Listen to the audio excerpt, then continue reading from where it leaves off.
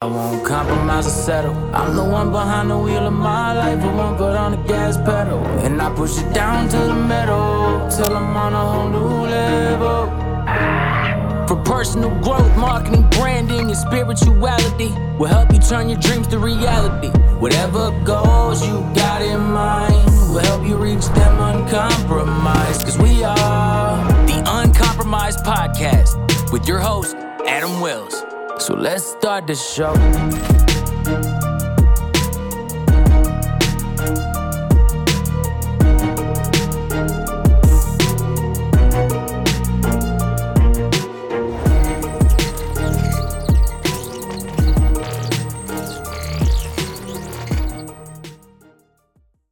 All right, guys, welcome to another episode of the Uncompromised Podcast.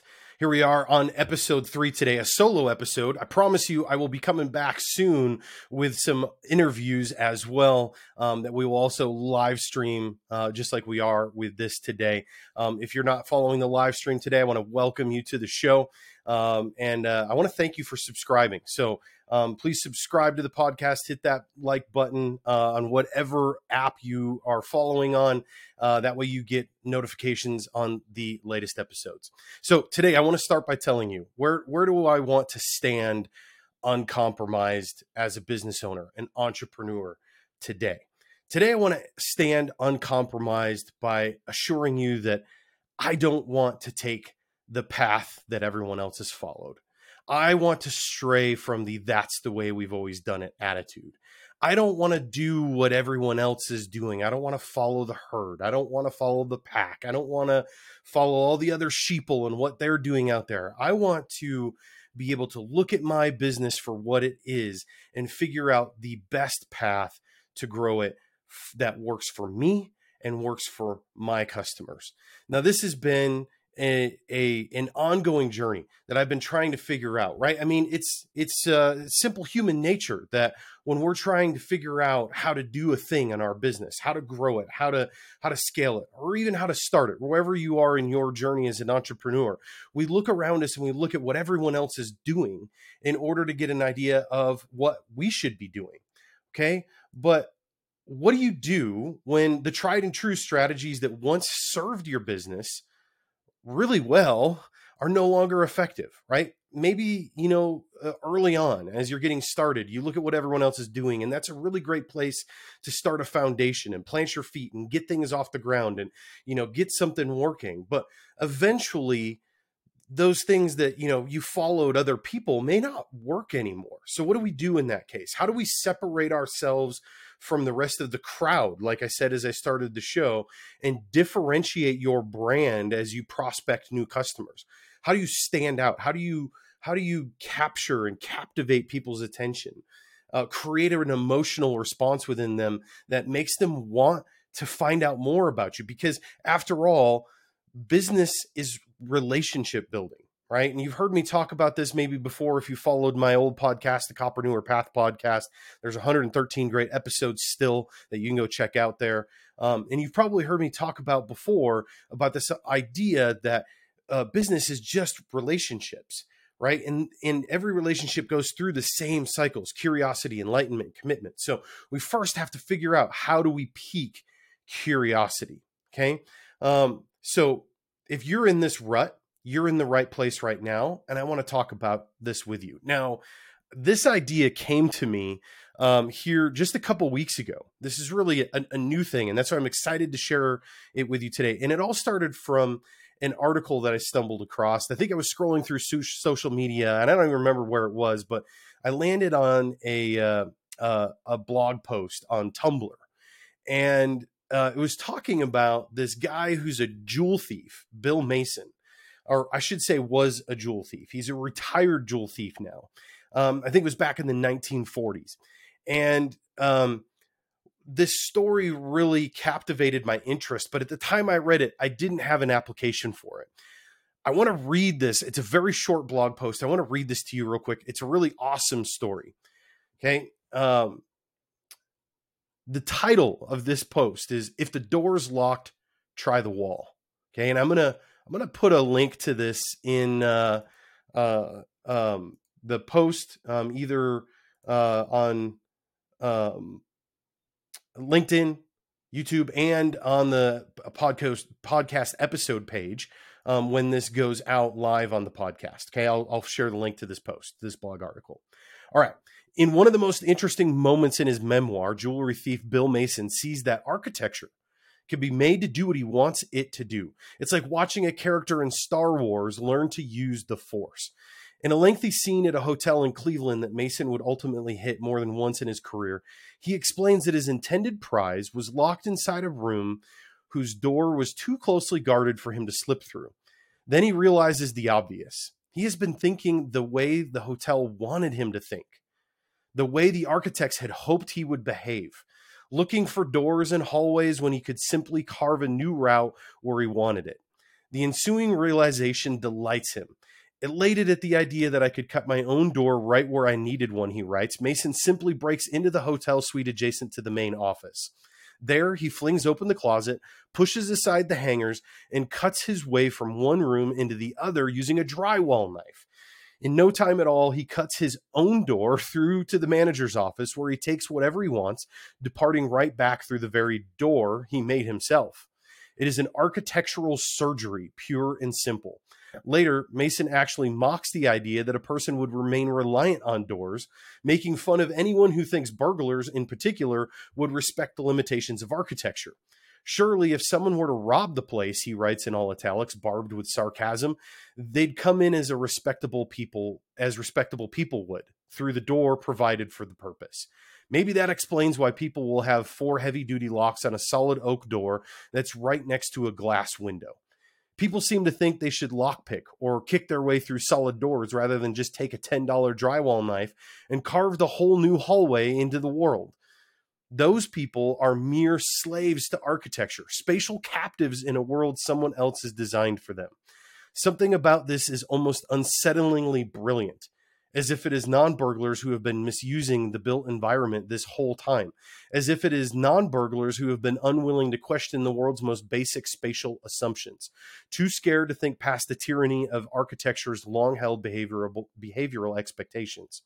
To use architect Rem Koolhaas's phrase, we have been voluntarily prisoners of architecture all along, willingly coerced and browbeaten by its code of spatial conduct, accepting walls as walls and going only where the corridors will lead us. Because doors are often the sturdiest and most fortified parts of the wall in front of you, they are a distraction and a trap. By comparison, the wall itself is often more like tissue paper, just drywall and some 2x4s without a lock or a chain in sight. Like clouds, apartment walls are mostly air. Seen through a burglar's eyes, they aren't even there. Cut a hole through one, and you're in the next room in seconds. All right, guys. So I hope you're having the aha moment that I had right now, because I gave you the context of this article when I opened the show, which I didn't have at the time I read it. Now, I read this and thought, that's an interesting story, but the context really settled in for me about a week ago or two. And I was on a call with my outbound marketing manager, Austin, right? So he does all of our prospecting for us. He goes out and finds us all the leads for our business, right? And helps make sure that we get the right client prospects coming in through the door that are interested in our services. And so I was having a conversation with him, and we were trying to triage a particular problem and how to reach a very specific client, a very specific type of client that we wanted to reach, that we were finding some difficulty in. And all of a sudden, it dawned on me, and this article came to mind. And I said to Austin, I said, we need a drywall knife. And he's like, what are you talking about, Adam? And I'm like, and I told him this story. And I'm like, we need a drywall knife. We're trying to beat down this door, this solid oak door that has 10 locks on it, right? We're taking the avenue of approach that's expected of us. We're prisoners to the architecture, like it says here. We're prisoners of what we've been expected to do. We're prisoners of what we see everyone else doing and thinking, well, if it's working for them, surely if I do that, it's going to work for me too. But the reality is it doesn't always work, right? And so I said, we need a drywall knife. What is the avenue of approach that everyone else is taking. Like let's identify that first, right? What is the door? What is the window that people are busting through? What is the expected approach? Because that approach is what people are used to, right? Our prospect that we're trying to reach, that's what they're used to. And so they become immune to it. They become immune to us reaching out in those methods. And therefore they're going to tune us out just like everybody else, because they think we're everybody else, because we're coming in through the same door, right? And so I said, if we figure out where the other avenues of approach are, if we can find a drywall knife and cut our own door, then we captivate their attention. Then we set ourselves as different and unique in the marketplace. Then we create that curiosity, and we can now start to build on that into enlightenment, right? Curiosity, enlightenment, and then commitment. And so I want to ask you, what is your drywall knife? Where do you need to find a drywall knife right now? Maybe it's not in prospecting at all. Maybe it's a totally different area of your business. But somewhere in your business, you're hitting a roadblock right now. You're beating your head or trying to, you're breaking your foot, trying to kick down this door with 10 locks on it. And you're not feeling like you're getting anywhere. You're not seeing the success. So I want you to stop for a second and ask yourself, okay, I'm trying to beat down this door. Where can I use a drywall knife, right? So going back to my example of prospecting, right? The typical avenue of approach is usually things like some form of cold email campaign or running social media ads, right? Or cold calling, right? I mean, there's all kinds of different expected avenues of approach that people have become inoculated against. And when we come in through that door, they don't want anything to do with it. So stop and think, maybe, okay, can I develop a partnership? Is there a referral partnership that's mutually beneficial that I can work on, right? So, for example, one of our niches that we work in in my company at High Digital, we like to work with gyms, right? So it's one of our secondary niches, I would say. Our primary niche area is in public safety brands and private investigators, but we like working with gyms too.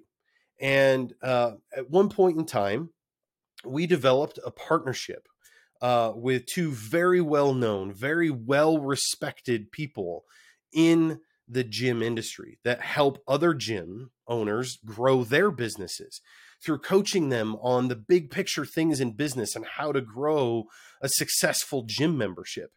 And we developed a relationship. We actually did some marketing work for them. We did story brand messaging and built them a website and all these other things. And they happen to have a program, a university where they coach. They have a private mastermind, a high ticket mastermind where they're coaching these gym owners all across the country. I mean, they're published authors. They're all over the news. And so I'm like, man, there's brand recognition. There's name recognition here. What if I could develop a partnership with them that would allow me in the door to their mastermind group and be able to create meaningful connections with their mastermind group attendees, their membership? Maybe go speak, which I've done. Go coach and speak at their mastermind. Offer a very special, unique offering to their members. That's like, hey, if you refer people to High Digital, then we're not only going to give them a really great deal, but we're also going to give you a referral kickback, right? So partnerships like that. And because of that partnership, we've gained a lot of business in the gym world through them, just through that brand recognition. So maybe it's developing a partnership like that, right? Maybe it's coming up with a new avenue of approach, right? So one of the things that we've done recently is, that's different and unique is like, we'll send a video audit of somebody's website that's just 2 minutes long. And we send that to them via Loom, right? And we just, and it stands out in their email inbox. It's very different than what they're used to seeing. I mean, we could go on. There's lots and lots of different examples here, guys, but for the sake of time, I want you to just think critically about this. Where is your drywall knife? Okay, so how do we start to seek inspiration on how to find those things? Well, I want to tell you first, if you are stuck in the day-to-day tactics of your business, I want you to go back and listen to the last episode 1 of the Uncompromised podcast, where I talk about that exact thing, that you as a business owner, as an entrepreneur, need to be focused on the strategy, not the tactics. Tactics need to be hired or outsourced. Okay. And when we're focused on strategy, that means that we're making time for ourselves to sit back, kick our feet up on the desk, and be a visionary. Think about these things. Have deep thought. Maybe it's not kicking your feet up on the desk. Maybe it's going for a walk. Maybe it's, running. Maybe it's going and lifting weights, whatever it is for you. I do want to close, though, with a piece of scripture for you that I think speaks very deeply into this. And it's in James 1, starting in verse 5. If any of you lack wisdom to guide him through a decision or circumstance, he is to ask of our benevolent God, who gives to everyone generously and without rebuke or blame, and it will be given to him. But he must ask for wisdom in faith without doubting God's willingness to help. For the one who doubts is like a billowing surge of the sea that is blown about and tossed by the wind. Okay, so ask, right? Be prayerful. I'm going to tell you that a lot of the times these types of things, these complex ideas, new ideas that nobody's done before, they come to me after prayerful contemplation. So that's my encouragement to you guys today. Find your drywall knife, figure out a new avenue of approach for your business. And with that, I want to leave you guys and say, until next time, be uncompromised. Now, if you're watching on the live stream, before you go, I want to ask you, please subscribe wherever you're following me today, so that you get notified next time I go live. And please stay in tune again when we launch the Uncompromised podcast May 1st on all of the major podcast listening apps. That's it for today. Thanks, guys. Appreciate you.